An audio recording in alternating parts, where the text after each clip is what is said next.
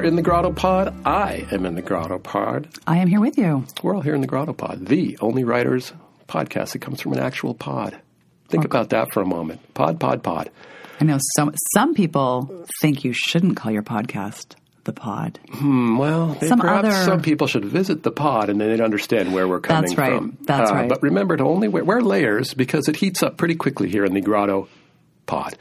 Today, however, our guest will be, world-famous poet. Yeah. Matthew Zapruder. I'm going to say world-famous just off the top here. How many poets can you say that about? You know the thing about poetry? Poets, not a ton. It's really hard to translate. I'd be interested to hear about that. I would, because Matthew's latest book, let me not jump ahead. He's written 4 books of poetry, beginning with 2002's American Linden on Tupelo Press, and followed with 2006, The Pajamist, which won the 2007 William Carlos Williams Award. Come On All You Ghosts, 2010. By the way, I love that title. Such a good title. So cool. And it's a great collection. Intended. And 2014's Sun Bear, the last 3 on Copper Canyon Press. Great press. His latest book is called Why Poetry, and it's not a book of poems, per se. No. Would you say it's fair to call it part memoir? I would. Yeah, because it takes personal experience, but you know what it really does is demystify and make, I don't want to say accessible, because that almost sounds like a cop-out. A cop-out to whom?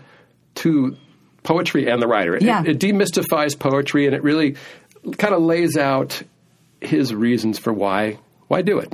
Why do it? Why read it? Why do we have it? Right. I mean, he even asked the question, what is poetry? Which is mind-boggling. I know. It's not that simple to answer. That could make your head explode. It really could. I think, we were talking earlier, it's got some parallels to your extremely successful book, Broad Strokes. Yeah. Did you hear it sold out on Amazon? I did not hear that. That is impressive. Well, it's kind of a bummer. Oh, because they got to – I didn't even think about that. Yeah. I mean, it's like one of those good, bad things. But at any rate, is it self-serving to say that when I was reading it, it reminded me of Broad Strokes, and it made me really happy because I admire Matthew so much, and I think he's such a good writer, such a good poet, and such a – fine blues guitarist. He is a slide. Plays that slide guitar in his band, The Figments, though I don't know if they're still active. We can ask. I went and looked at some videos, and they were all pretty old, but they were pretty cool. I think they were pretty old, or the videos were old? The videos were from the 90s. Oh, that's I think they put an album out in 2013, but we'll ask Matthew, and it's interesting because his brother, Michael Zapruder, is a musician. Right. His sister, whose name is in my notes, Alexandra Zapruder, is also a writer, comes from a family of, artists, but in his book, he says he wasn't an artistic guy. So we're going to delve into that a little bit, I think both things could be true. Interesting. Right? Well, is it possible? I mean, you start, like maybe your family didn't feel like it was an artistic family, but somehow in adulthood, you happen to be doing. Well, in adulthood, something comes to fruition. I don't know. We're going to find out. And maybe also, he defined himself as not being artistic when he first discovered poetry, and that was in his early 20s. And maybe in your early 20s, to call yourself artistic, you got to be all in. Yeah. If he's thinking, well, I'm not wearing paint-splattered coveralls and hanging out at the espresso bar, I must not be artistic. Plus, he was in academia. He was an academia nut, yeah. And that can be a little, and that's another part of his story that, he was in a PhD program in Slavic and Russian studies, I believe, and left to become a poet rather than finish his PhD. And I did the same thing in art history. Went right back into the M.F.A. Poet. And I did not get an M.F.A., but I certainly wanted to. No one would have me. We're going to delve into that. Let me finish with his bona fides here. Yeah. He's also the co-founder of Verse Press, which became Wave Books, which had him living in Seattle, Washington for a little bit. When was that? I don't know. I just looked at his Wikipedia entry. Excuse me. I will say he has the longest Wikipedia entry of anyone who has yet set foot in the GrottoPod. Really? Pod. We're just going to keep saying pod. Yep, until we get tired of it. Yep, that won't happen. St. Mary's, which is a little bit of an affront to me as a Santa Clara graduate, but I'll brush that aside.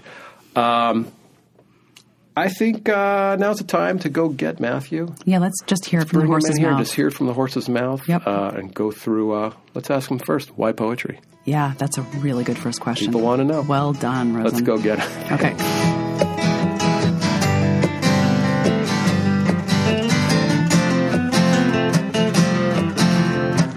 Matthew Zapruder, welcome to the GrottoPod. Glad to be here. Good to have you. This is the first time that we've had this sort of configuration where you're both actually looking at me. I'm staring at you. I know. I can't move my head and look anywhere else. But it's a little unsettling. Like Clockwork Orange a little bit. Matthew, thank you for confirming the size. People think we go on at a little too much length about this, but honestly, if you spent hours a week in here, you would maybe also feel it's very small. It's hard to ignore that element. I'll get used to it. It's not. I mean, it's cozy. It's cozy. You know, it has high ceilings. So it looks larger. It's like a Manhattan apartment. It's got high ceilings, though.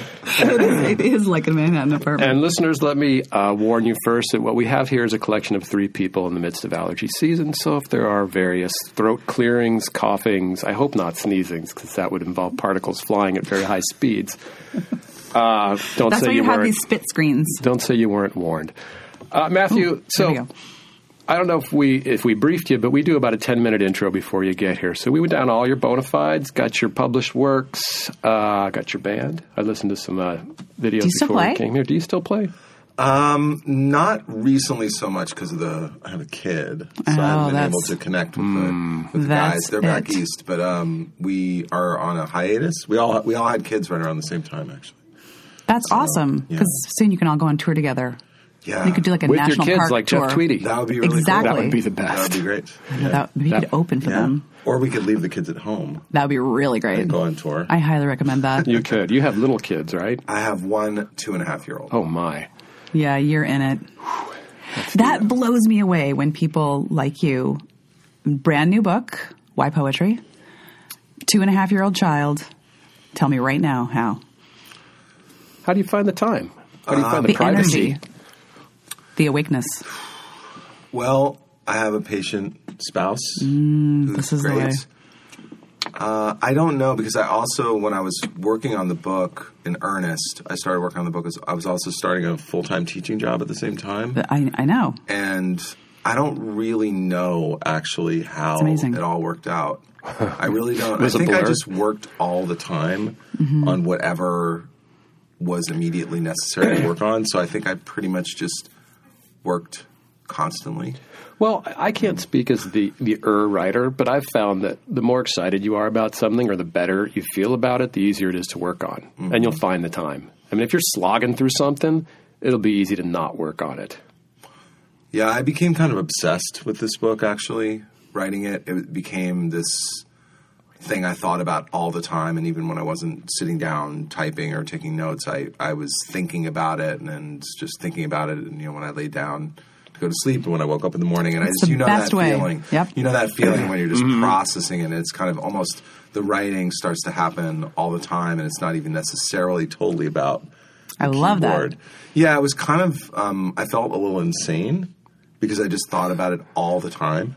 And then I would finish a draft, and it would ease up for a little while, and then it would start again when I realized I wasn't happy with the draft. And so I think all writers have had some version of that cycle of just coming back again and again. So maybe it's better to work on this when your child is this small, they don't remember you being crazy. I think when you have a kid that age, your life is so effed. Yeah. It's sort of, in a way, it was kind of like, beautifully effed. Oh, it's the best. But you know what I'm talking about. So it's not like... It's very like Blake. Yeah. Heaven and hell. Blake and Bleak. I have to say, my child is now a sophomore in college, and when he left for school, I didn't miss ages 14 through 17. I missed ages 0 through 5. Yeah. So I love it. I can't stop playing around and hanging around with my kid. It's the best. But it is the best. But, and I wrote poems when he was born. He would be on my lap, and I would just be writing, and I think I was just in this mode where every minute just seemed so insanely precious to me that I would just need to be doing something. That's the upside, I think. Yeah. Before you have kids, you can waste 8 hours easily. I don't know, reading some poetry and thinking about stuff and writing a sentence. And after you have kids, you just have to get your work done. You got to bang it out. Yeah. But eventually you can go back to wasting all that time again. I look forward to it. I'm here to tell you that. True. I want to dive into the book, but actually first I wanted to ask you a question that just occurred to me. How has your poetry changed since you became a father, if at all?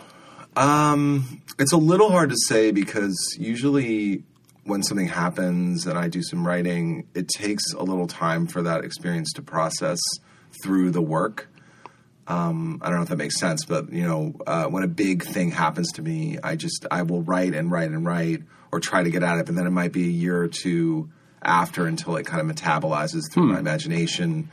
And so I kind of feel like maybe more now than a year or so ago, my kid is starting to enter into the poems and my fatherhood in general. I'm just starting to see that, I think.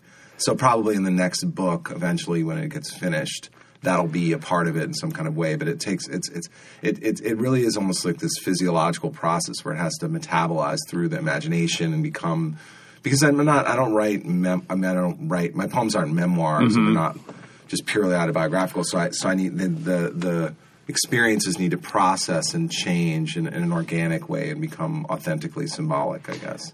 Yeah, I don't know if I was actually talking about pure autobiographical, just more how your worldview changes. Well, I was really scared before, but now before you I'm had kids. completely terrified. Yes, exactly. I mean, I was sort of as scared as your average, neurotic Jew, would be about just sort of being alive. But I also had this bravado, kind of devil may care. Right. You can't be that way. So it's, hey, it's life or whatever. And then, having a kid, as you all know, again, I mean, now I'm just, it's insane, the intensity of the worry and fear. So I just am probably trying to keep that from becoming too intense in a way, so I can protect some space of imagining and being free and thinking through things, because if you start to really think about your kid in the future, it's just, everybody, and one thing I think is interesting, this isn't really about poetry or anything, but I thought after I had a child, I thought maybe the hidden secret of motivations of so many things we don't understand, or why people behave the way they do, simply has to do with fear about what's going to happen to their kids. Oh, totally. Like maybe that's what keeps you driven. Well, maybe that's the thing that makes people do crazy stuff or things that you can't understand, or behave with this immense cruelty or selfishness or whatever. I mean, there are ways now that I can imagine behaving that I never would have thought about behaving when I had a child. I'm not saying I would actually do it, but I'm saying I can now understand why somebody would. Because when it's just you, no matter what, it ends with you. But I really understood my father better. Yeah. His maniacalness. Mm-hmm. He had 9 kids. Oh, boy. And now I get, that would make you constantly afraid and crazy. Yeah. And it did.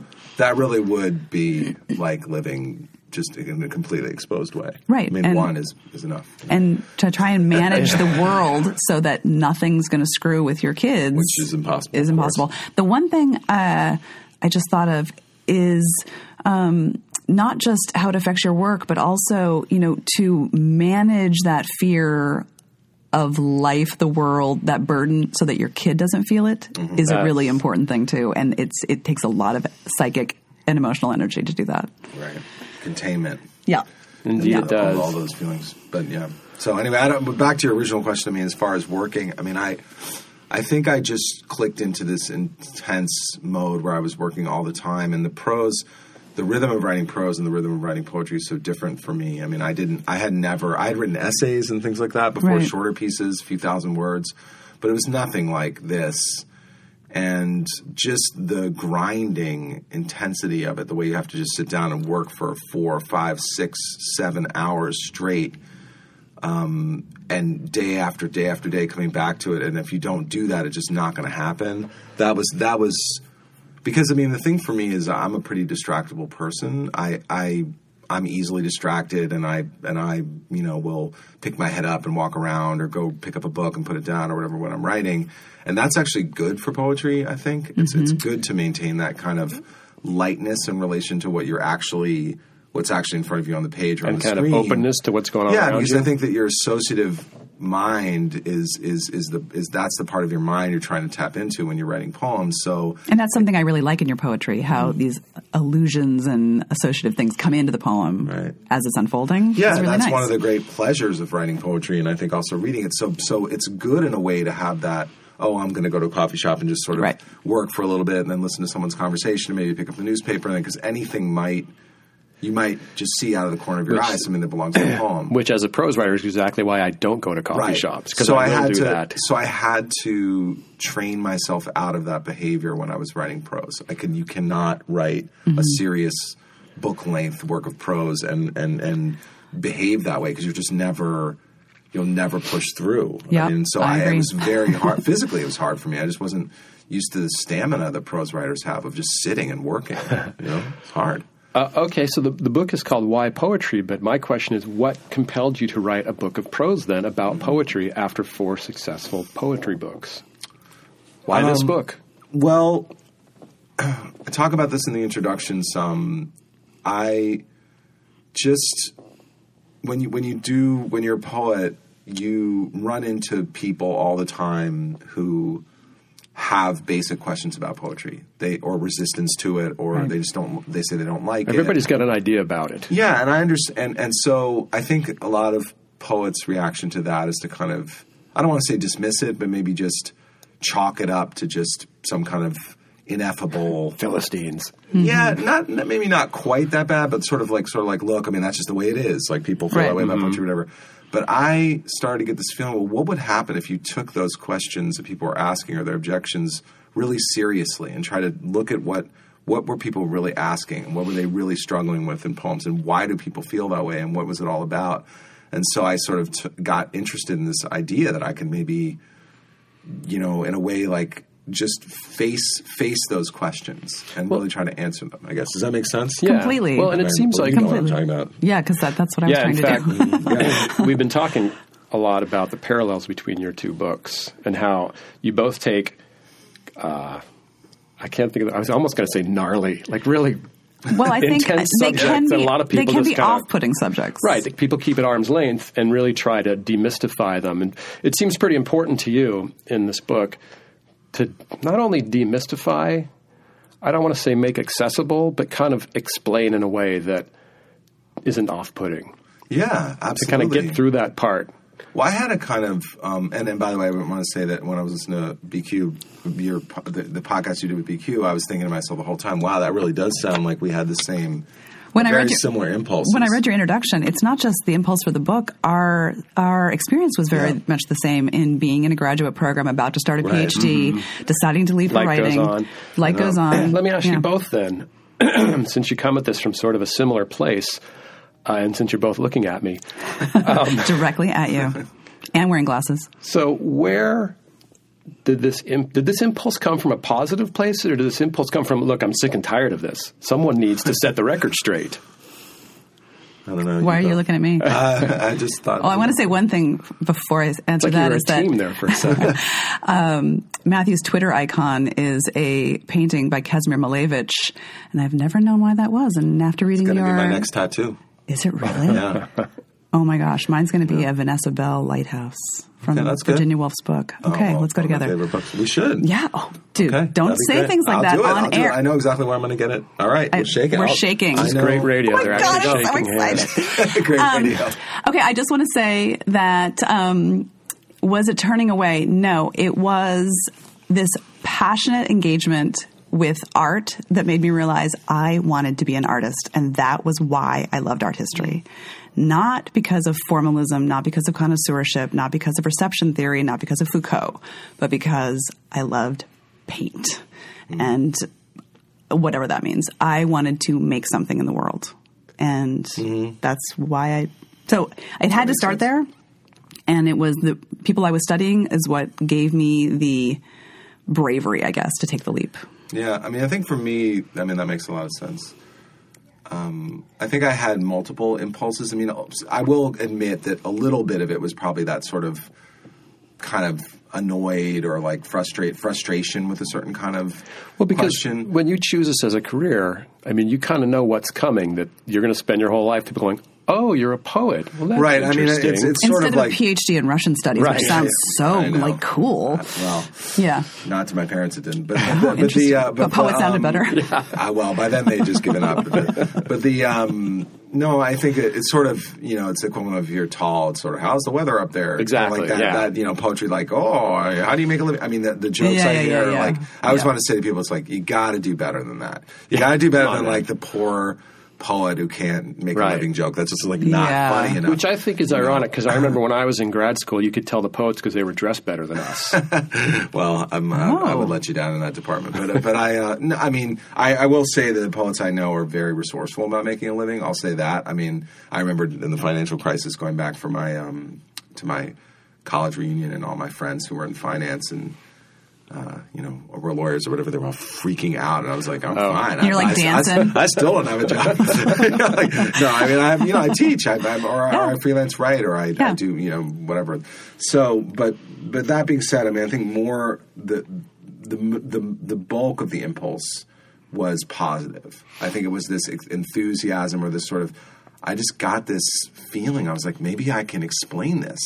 Maybe I can finally explain this. And of course, it's impossible to fully explain it. And I don't also think of it as being so much demystifying as like, in a way, like bringing the mystery, the true mystery of poetry forward. Because I think I love that you say that. There's, you all know when poetry is taught in school, I mean, I talk about this in the book, of course, but there's so much ridiculous stuff that's said about it, and people, asking you to figure out what it really means and its themes and what it's really about. And it's not only is that just a miserable experience generally, but it's also not even what poems are for, what they do. I loved when you said, grass is grass. Yeah. And it took me years as a writer to get out of the art historical tick of always looking for the metaphor and always looking for the symbol, and to just be with the thing itself. Right. And it's so satisfying, and I loved that part of your book. I think that's a real gem of truth. And just to follow up on that, I mean, I think that we would all agree with any form of art, it can become, of course, metaphorical or allegorical or symbolic or whatever you want to say after you've sort of had your initial encounter with it. Mm-hmm. If you don't even have the patience to have that first encounter with it, I mean, it'd be like if somebody asked you to explain what a piece of music is about, and they didn't even play you the piece of music or something. Exactly. It's not. I mean, that's sort of what poetry is like. When I teach poems, I ask my students to tell me what's in the poem or what's happening or what's going on or whatever. And it's like for them, they can't even say the simplest thing, and they immediately want to go to some super complicated explanation. And that's how I was. That's if that's where your orientation is towards poems, you will never have any meaningful experience. What makes that Musée des Beaux-Arts poem by Auden so beautiful is really understanding that that Icarus is happening right now. Yeah.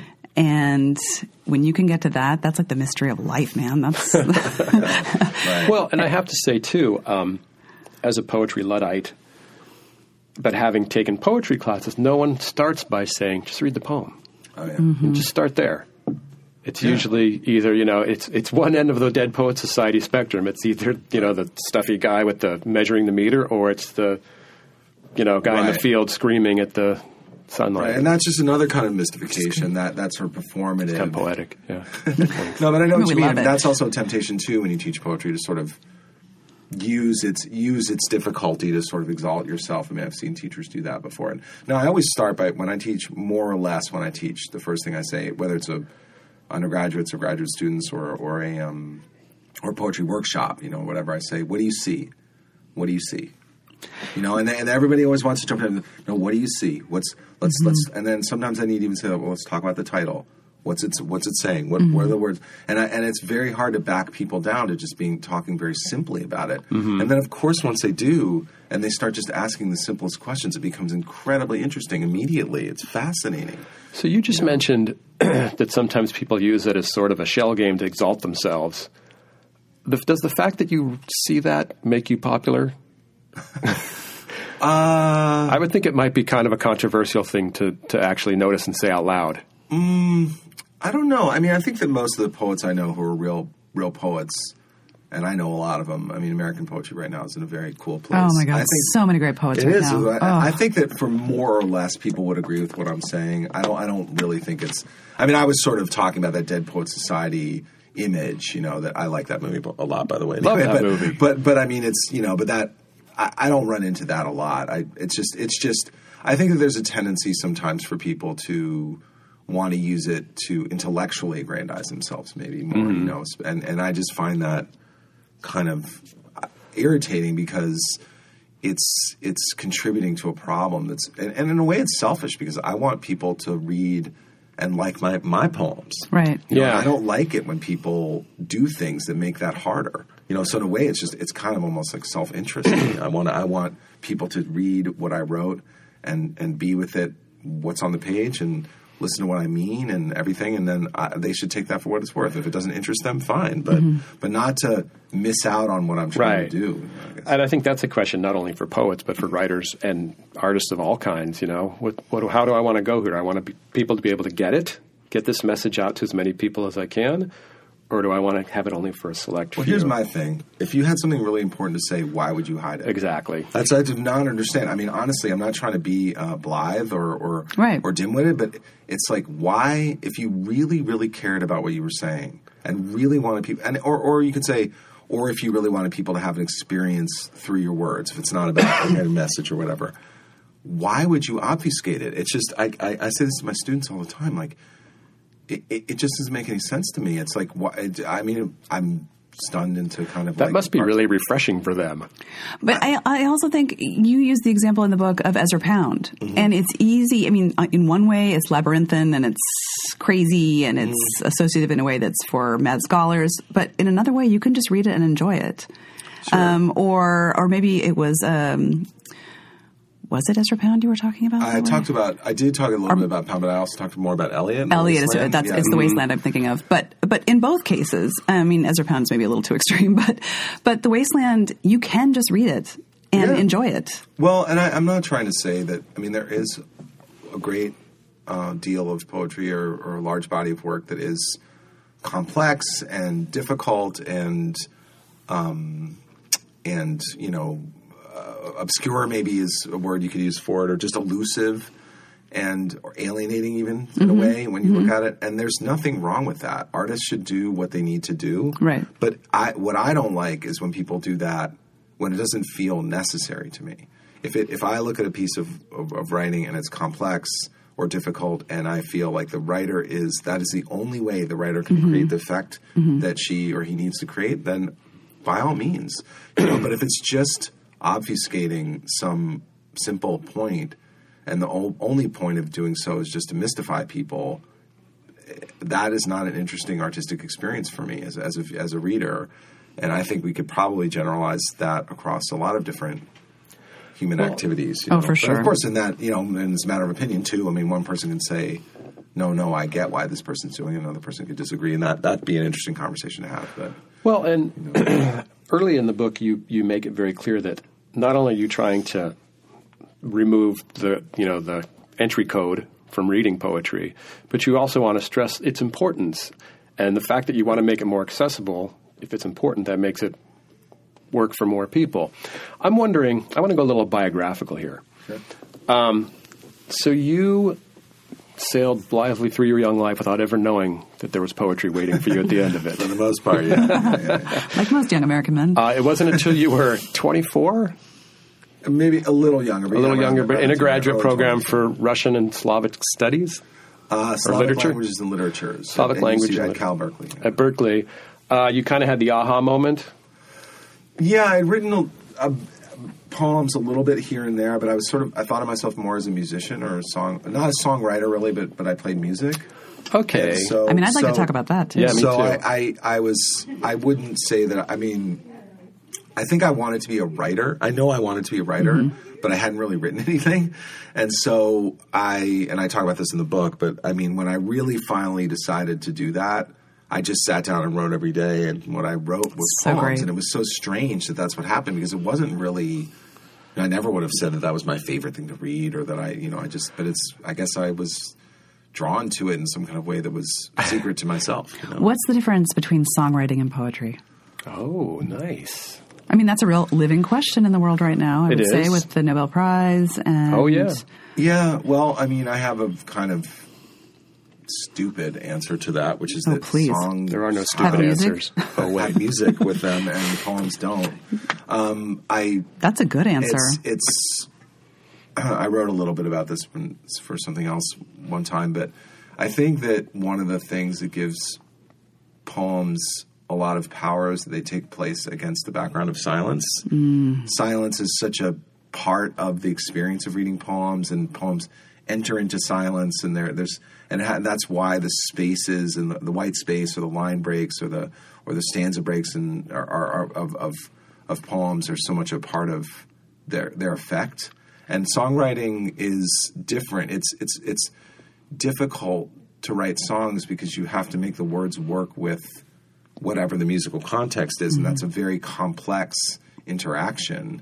And so the people who write lyrics for songs have this incredible ability to make those pretty disparate things work. I mean, music and words are not the same thing, but somehow to create a hybrid that works, or those two things working against each other in tension and with each other, and that's just not really the same as writing poems. I mean, it's. I'm not saying that there's no relation between the two, but it's. I mean, it's not that. There aren't that many really great poets who are also really good songwriters, and vice versa. It's actually pretty unusual, I would say. So. And also, I mean, when you started writing poetry, writing music, maybe not writing, but performing, it's a collaborative effort. Right. So it had to be a pretty big switch there. Yeah, I love being in a band. It's great. It's so fun, and I love it. Fun. And I also like being I liked the idea of helping someone else realize their vision, or almost like and letting them be the boss. I always say, like, bands are not democracies; they're dictatorships, and they should be, because there's one person who's the songwriter. Sometimes it can be more than one person. And look what happens. Exceptions. Yeah, it's difficult. Yeah. But the band that I'm in, I play with this guy who's a genius songwriter, and I do what he wants. And if he doesn't like what I do something different, and I do it until he's happy with it. He's very gentle. Isn't there something very satisfying in that? Oh my God, I love it. I know, I would too. I love it. I like think that. Maybe it's a little too revealing, like how much I like it. Yeah, no, I get it. I get it. What to do.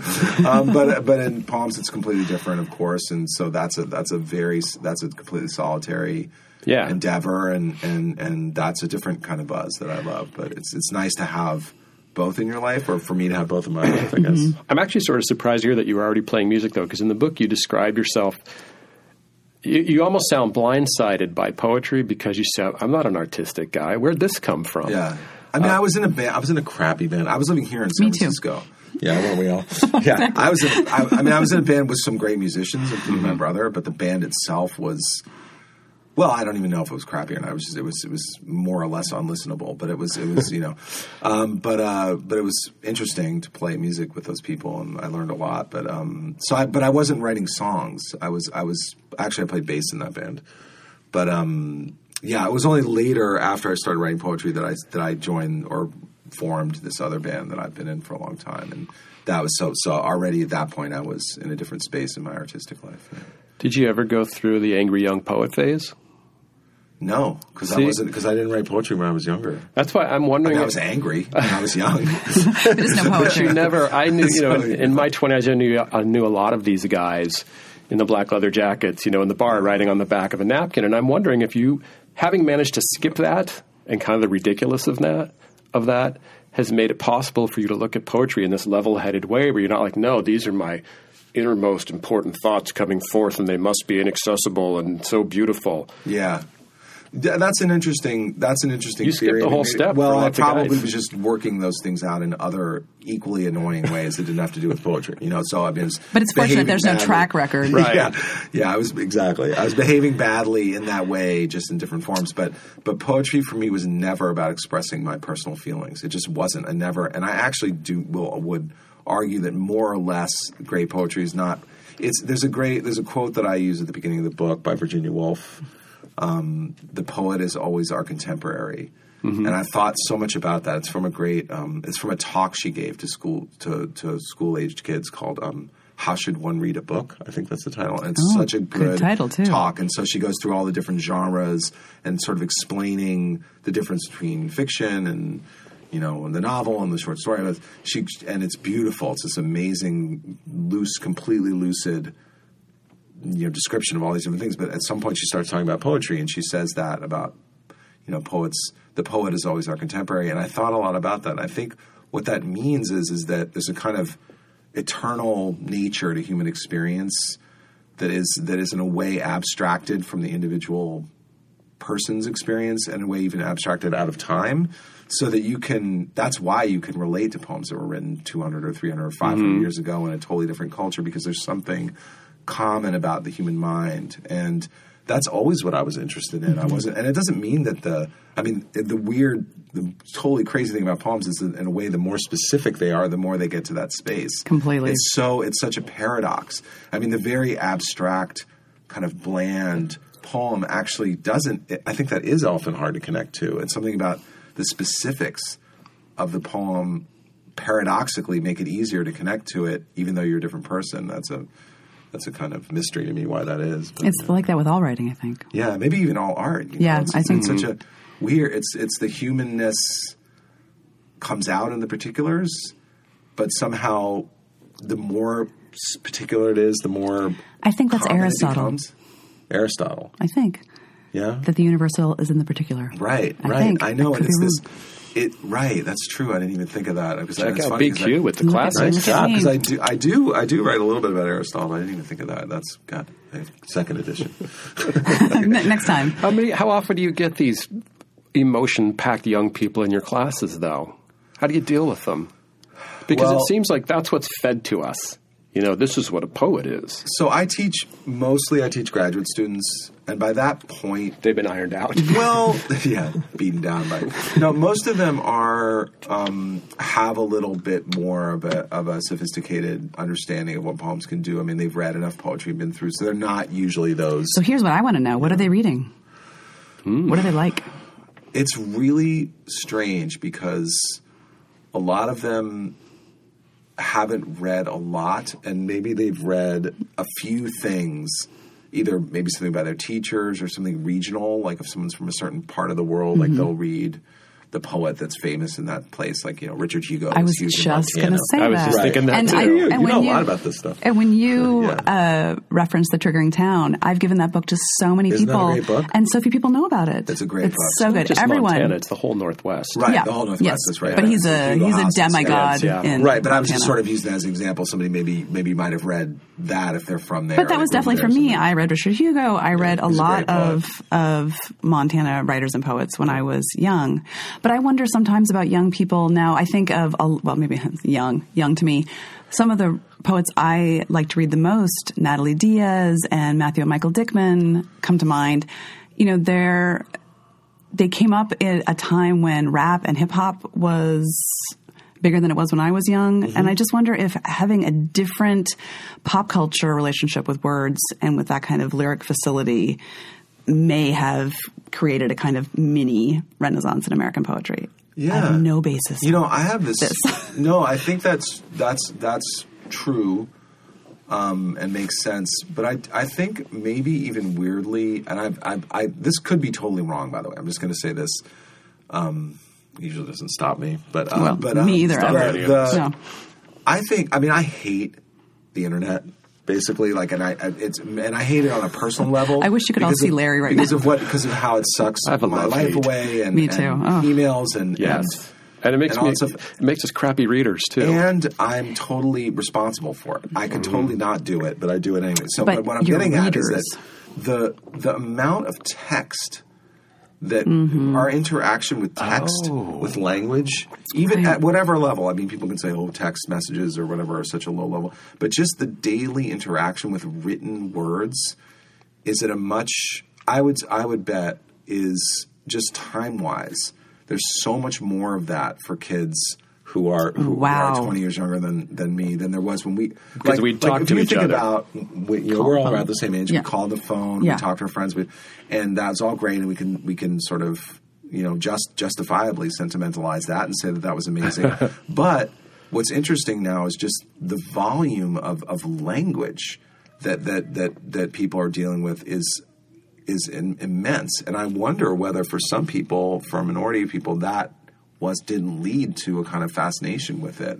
That is so interesting. To it. This could be, like I'm saying, I have no evidence for any of this, but I'm just like, I've thought about that. The way the internet and this kind of phones and the internet, et cetera, is bad for poetry is in readership, because it requires, I think, reading poetry, a kind of attention that is hard to cultivate now, even for myself.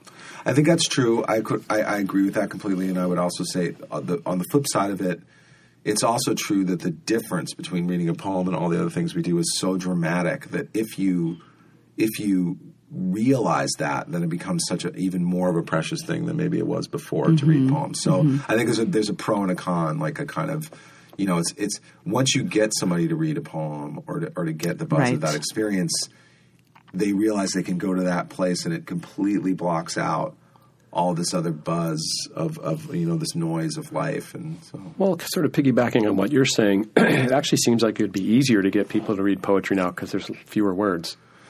And they're visual. When people are texting, I was wondering what you thought of this as a poet who looks at words in a visual way. I mean, I go crazy when people send me a text with the letter U.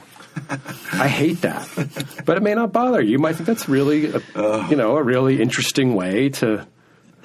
I don't have big thoughts about that. I've become very, as a professor. I mean, I have my relationship to how people choose to use language has changed a lot. I mean, whereas 5 years ago or so, I might have completely cringed at a person using, the third person plural pronoun in the singular, and now I think. Who am I to say? It's an evolving thing. I'm just not going to be the guy who's like, damn it, that's agrammatical. It's like, I mean, that's not as important. My fuddy-duddy thing is not as important as somebody feeling like as realized as possible as a human being. So I'm kind of my feeling about that is generally, I'm old. Well, sure. So I'm like, I'm not gonna hassle. But I can quietly see you. Doesn't really really bother me. The K. K I use because I'm like K's fine. Actually, I just learned when I started at the Grotto. He just said he was texting while he drives. Well, you're like stop at red light. Oh, okay. Can you pick up the train toes or whatever? You're like K. Yeah. Whatever. Yes. I just learned recently that the correct spelling of okay is okay, not OKAY. Oh. No one even told knows us that. No one even knows what OK stands for. It stands for something. But no one knows what. No, literally, no one knows. Connie what does. No, oh, she no doesn't? one knows. Shoot. My favorite probably used punctuation literally thing incorrectly. is we're really drifting off here. Yeah. That's all right. There's no Harry such thing. S. Truman. Yeah. His middle name is S. Oh, I've heard that. And there's no period after period. it. I've heard that before. That. I know. I feel it's like the awesome. best pedant in the world when I correct people about that. I'm like, actually, there's no period after the S. There's also cool. no period after Ms. Oh, really? Yes. Really? Not a salutation that people are really into lately. I know. It used to be more of a thing. Yeah. But I like it. I think it's elegant. I do too. It's so simple. I love Ms. Maybe I should be called Ms. I will call you that if you'd like. But it has become that people put a period there, but it is not short for anything. It's not supposed to have a period there. One more thing about present-day communications, and then I want to move on to something relevant. Do you realize if you're a teenage boy right now and you want to call up a girl to get a first date, you never have to talk to a parent. There is no risk that you have to talk to a parent. You may not even have to talk to her.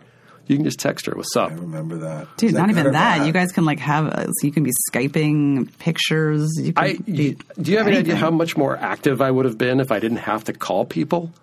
Oh. Yeah. Yeah. Anyway. I think I would have found a way to somehow not get dates. To freak out. Yeah. What if she doesn't respond? Seem to be a genius at not getting dates. I think about, just from the opposite perspective, how many dudes would have been bugging you? Yeah. Especially in college. My God. That's gross. The text messages are gross. Yeah. It is. We just watched that show that your nephew worked on, 13 Reasons Why. 13 Reasons Why. Sam Hoyland. It's a high school series, but I didn't think ever about how awful high school would have been with cell phones until I watched it. I'm like, holy cow, if someone does one thing, everybody knows within minutes. I got that to look forward to. I know. Enjoy it, yeah. I do think. Because there's really nothing at all terrifying about having a high you're at a new frontier. Or a college-age with child. Child rearing. It'll all be fine. I want you to know. Thank you. You guys keep talking. It's going to be awesome, actually. Yeah. That is my. Let's talk about the Grotto a little bit too. Yeah, let's do that. I'm happy to talk about poems with all. No. Thank you for the segue. Let's talk about the Grotto. Yeah. Are you an emeritus member now? I am emeritus. How long were you here? That means you're old. We know that already. Well, actually, I think we're the same age. I'm the oldest person in this pod. Really? Pod. You think you're the oldest? In this broom Really? closet? Okay. Yes, I I'm am. sure that's true. Well, I know Now how we're old all, you like, are because you have the side-eyeing longest each other. Wikipedia entry of anyone who's ever been in the GrottoPod. Really? Yes. I'm not sure if I've ever looked at my Wikipedia entry. Well, it could be wrong then. Yeah. I don't think you don't make your own entry, right? No, you're not allowed No. to make your own I entry. don't No. even know how you do That makes sense. I don't either. But I will say that when I first came to the Grotto, which was, I think, 6 or 7 years ago, Matthew, I think, threw a party at the Grotto. Probably. Cool. And I threw a party myself personally. well, maybe you sent out the email. Oh. And I wonder if this is okay to say. It's okay. I It don't was know. on the roof. Is Oh that not yeah, okay to I was say? not responsible for that, Okay. but I was there. And I remember you guys This got in roof? trouble when you were talking to Poe and Ethan about that. Oh, was it me that was talking to him? This I don't room for know. the old- Yeah, Maybe. when they were on the podcast and they were Oh, and they wiggled out of saying. Oh, right. Okay, so now I've said it twice. I'm going to be in Thanks. trouble. But I Nice want you to work, know BQ. that I think, but there's a picture of me with you on the roof Oh, really? that someone took that I have. And I had this moment of transcendent happiness that I was on the roof talking to a poet in San Francisco. I just felt like everything will be okay. Oh my God! Wow. Because this is so awesome. Great. I feel so. It was really an important Sort of a moment poetic in my. moment, actually. Retroactively vindicated. It was. For It going on was that roof. so.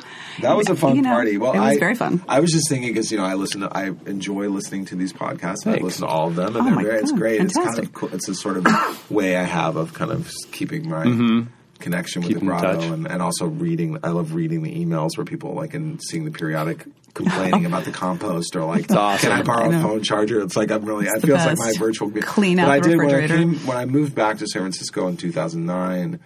I emailed Steve Elliott, who was at the Grotto, and I kind of barely knew him, and I just asked if there were any offices, and then and he connected me with, I can't remember who, but basically what happened is I started subletting offices here, and it was such a different space then. I mean, there were maybe, there Was it so in many this building it was or- in this building? But it was the vibe of it was different because it was Right. there were only single offices.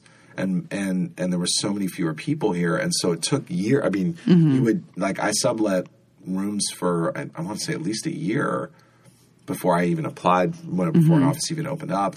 So it was a much sleepier, kind of quieter vibe in here. And then over the time I was at the Grotto, and I know you talked about this with Poe and Ethan, but the situation changed in terms of the needs of the organization, and Right. so. But yeah, so I was here spanning that time from when it was a smaller place like that to now this community, this incredibly active community. How many members now? I think over 100. Over 100? But that includes emeritus people, not people who are coming in all the time. But the Grotto was a huge part of this book because I started working on this prose book when I was here, and I was also writing poems and writing many of the poems in my last two books were written here at the Grotto, or often walking back and forth. We had an apartment in North Beach, and so this area is that part sounds of the life, good. man. That sounds I know, good. back in the day. So coming down here again, I was thinking, I remember this area and this space, this physical space, and being in it, and how many poems I wrote. But also, I started writing the Y poetry here, and it was really helpful to have all these prose writers around who knew what was going on. I was constantly asked people's advice, and so many conversations with different people about both the writing of the book and also, the kind of more commercial aspects of it. I mean, I had never published with the New York House before, and never had an agent, and I didn't need one. Oh, yeah. So all that was new to me, and so I was able to. It was great because I could ask, Connie or Caroline or Poe or Ethan or all these folks. I mean, there's many other people I had conversations with about, what to do basically. How do you decide and what do you do? That is great. It's like the having greatest thing. specialized living Google. It was amazing. It It's is. incredible resource, and also just how to make a book of prose. I was completely clueless. And That's so interesting Yeah, so because I I would got to be ask, at the same place with poetry, yeah. right? That it is a mystery. If you aren't doing it, it's a mystery. No, it just someone occurs just to writing me. a book. Demystifying prose. Yeah. And even using Scrivener, which I didn't, which became a big thing in the writing of the book because I didn't. At some point, someone said to me, you can't write this whole book in Microsoft Word. You realize that, right? I mean, you can't write an 80,000 word book. I was like, you can? I don't know why not. I mean, I'm sure you could, but it just. It's harder. It just and then I went into someone's office. Scrivener too. It was Heather's office, and she showed me Scrivener. She's like, "Yeah," I was like, "Oh yeah, I guess." I remember this. Why would I know this? It must have been an email exchange at some point. Maybe, yeah. So, Heather Donahue. We should say last name so in case people want to get their books. Yeah. So she. So anyway, but I was just thinking about how grateful I am to the Grotto for the because it was just being around prose writers. But it was funny to be the only poet here, pretty much the only poet here. When I was here, I was the only poet here. There are poets. Now there are more, but at the time, I was. You were the one that I knew, and I seems pretty journalist heavy lately.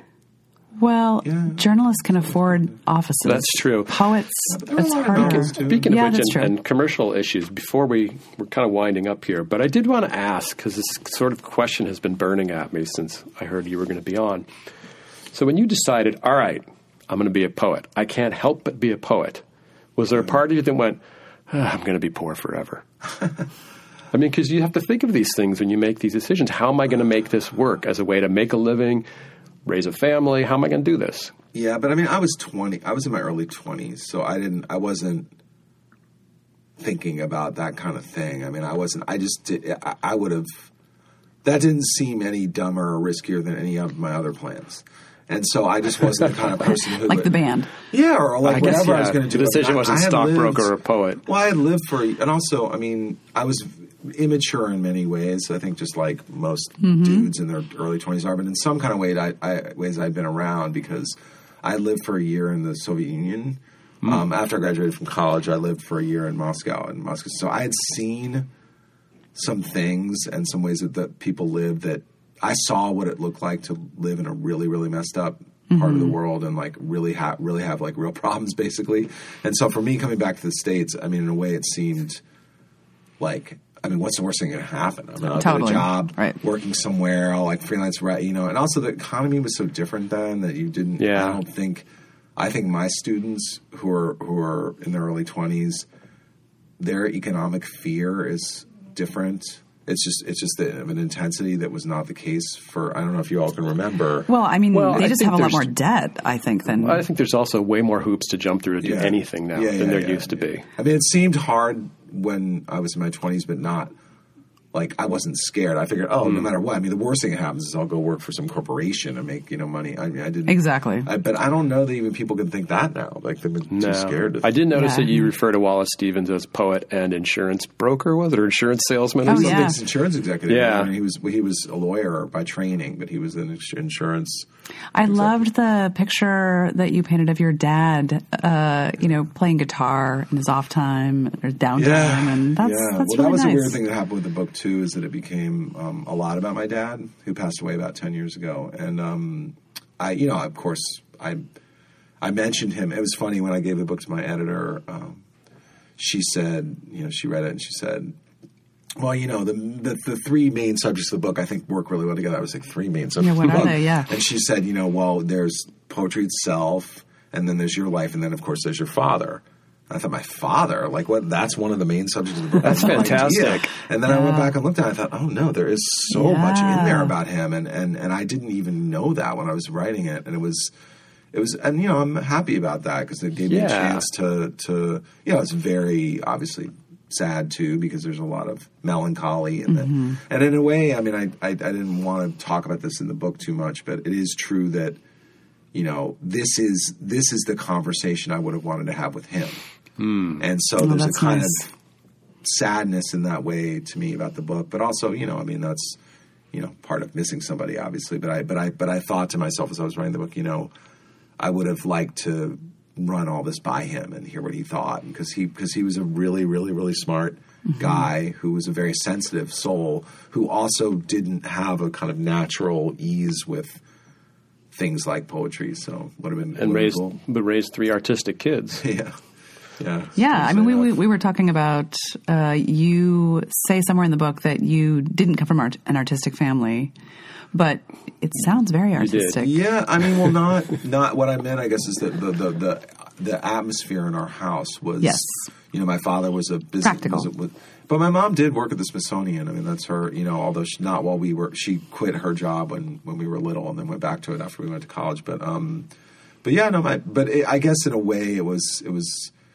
I think it was more like I would say it was an intellectual household. It was a household that was interested in ideas and language and things like that. So I wouldn't say it was like a bohemian household. But it was, if that makes sense, Yeah. But anyway.